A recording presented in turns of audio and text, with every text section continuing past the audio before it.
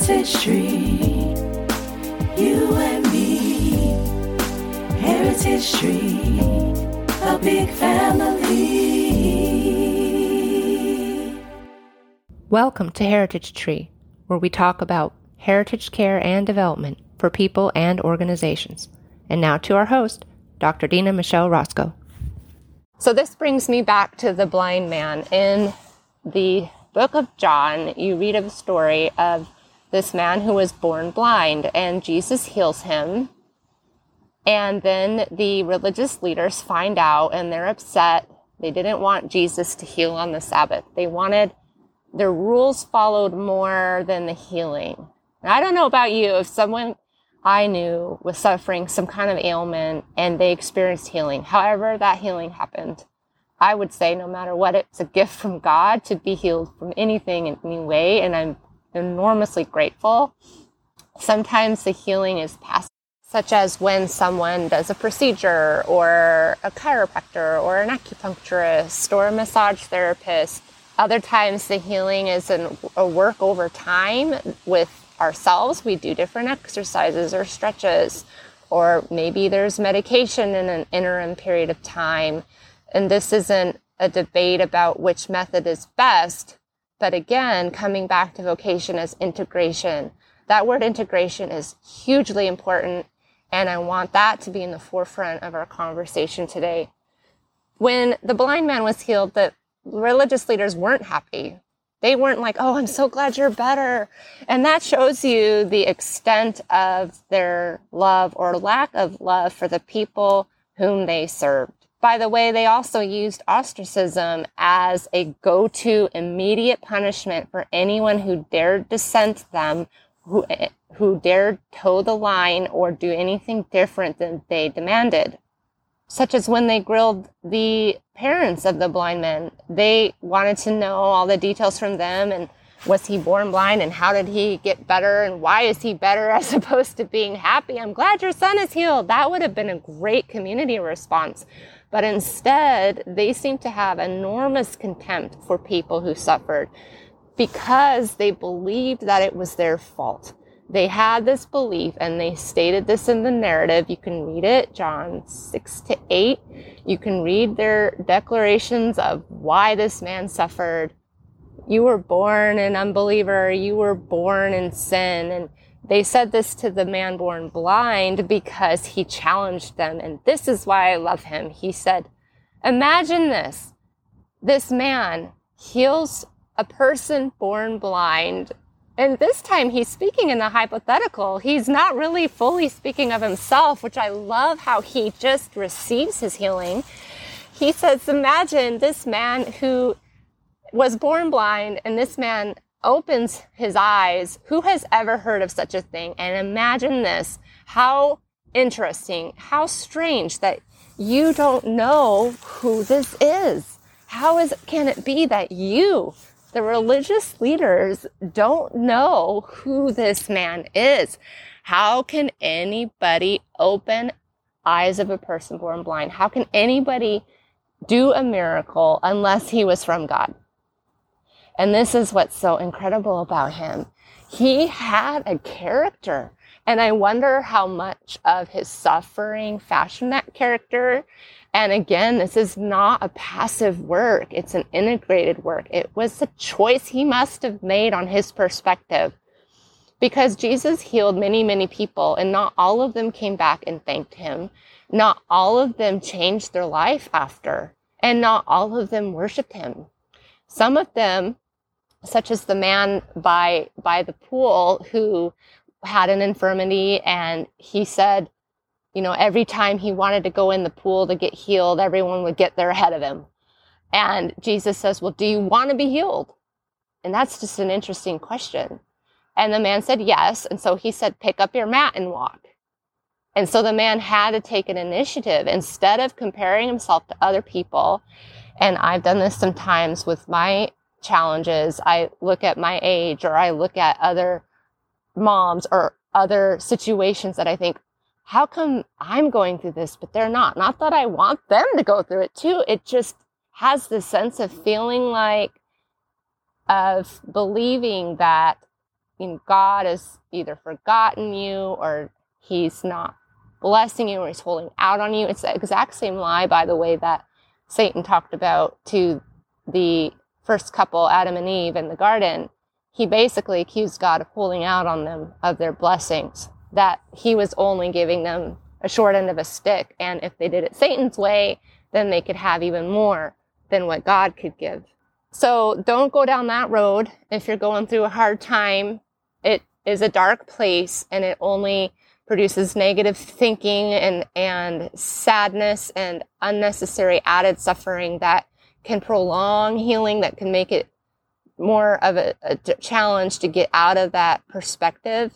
And definitely when I talk to different people, like my parents or some of my friends who pray for me, or even at times an occasional counselor, or therapist, or a coach, or someone, a physical therapist, or someone who has a plan, someone who will listen, someone who can encourage you, that's also a healing too. Sometimes the healing comes in the lessons learned, in the change to our perspective, and that is also a good healing that can come, even if the situation might be slow to change. I remind myself of this as I go through it. I don't know about you.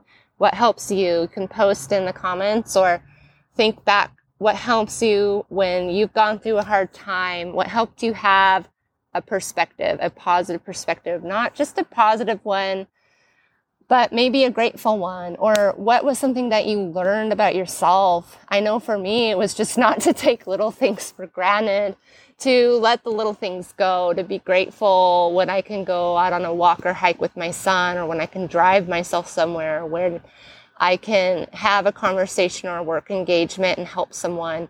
To be grateful for those moments when, we're having a good time as a family. And it can be tempting too, if you're used to going through challenges, to start to imagine, oh great, what's next? I had a good day or a good hour. That means something bad is coming to me.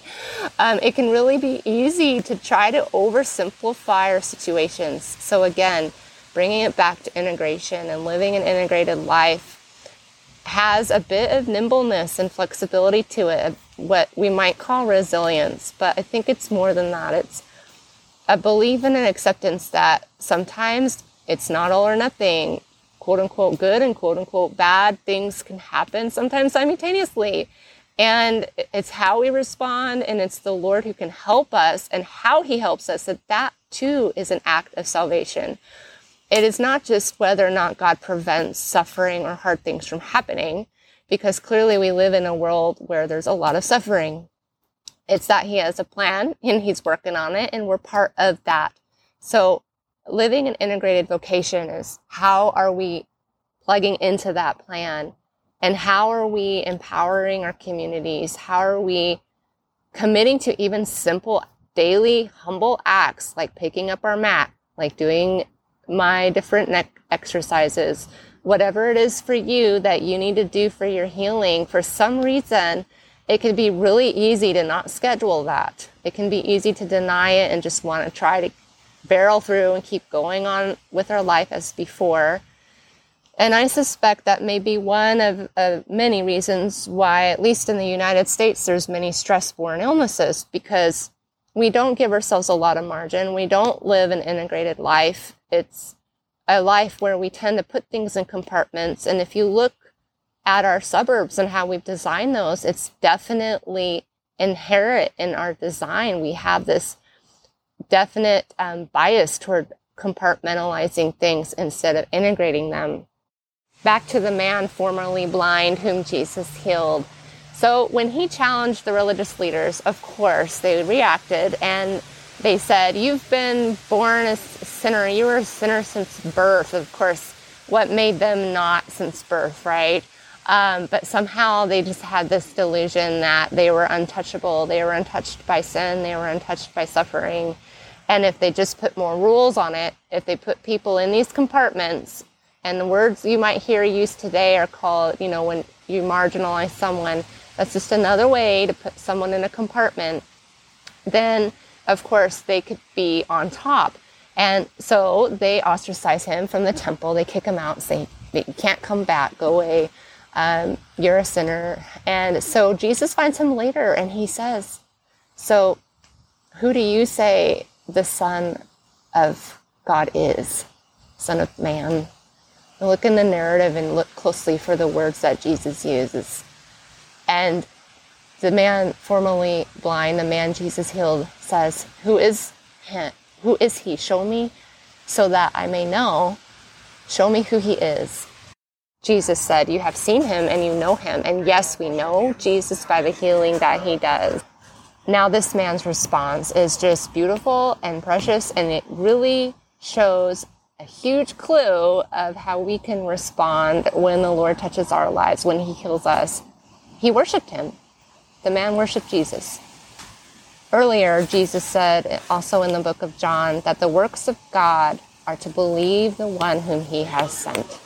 So now we're full circle to an integrated vocational life as a Christian. And what does it all mean? Everything is details. Yes, we're faithful to steward our gifts. Yes, we're faithful and loving toward our neighbor to serve. Yes, we're faithful to be in fellowship as a church, to build out our community. And yes, we honor the Great Commission of Jesus that told the disciples, including us, the followers of Jesus, to go into all the world and make disciples of all nations. His gospel is one of integration. It is not just adhering to the rules of the in-group like the religious leaders did. It is not just arguing with other people who are different from you. He had a huge, bigger, almost meta story to what he was doing, that he was coming to heal. That was his mission, and that is his salvation for us.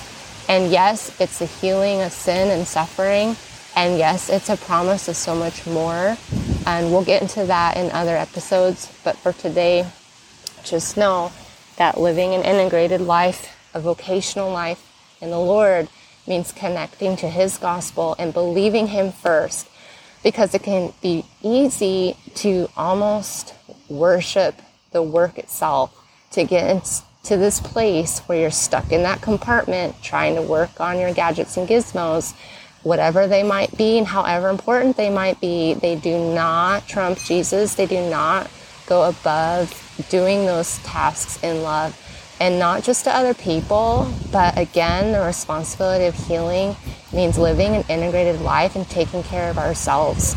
So let's pray. Thank you, God, for this day. Thank you for your love for us. Thank you for the wind in the trees and this message of going outside, of connecting to you, of living a vocational and integrated life. Please help us become better at this practice of slowing down and caring for ourselves and one another, and of worshiping you in all that we do. And please give healing and encouragement to us and all who need it. In Jesus' name, amen. Thank you for joining us. If you like what you heard, tip us at the link below. And inquire, subscribe, and shop our merchandise label of Heritage Tree and Heritage at dinamichelleroscoe.com and dogwoodgroup.io. Come back again when we gather around the Heritage Tree.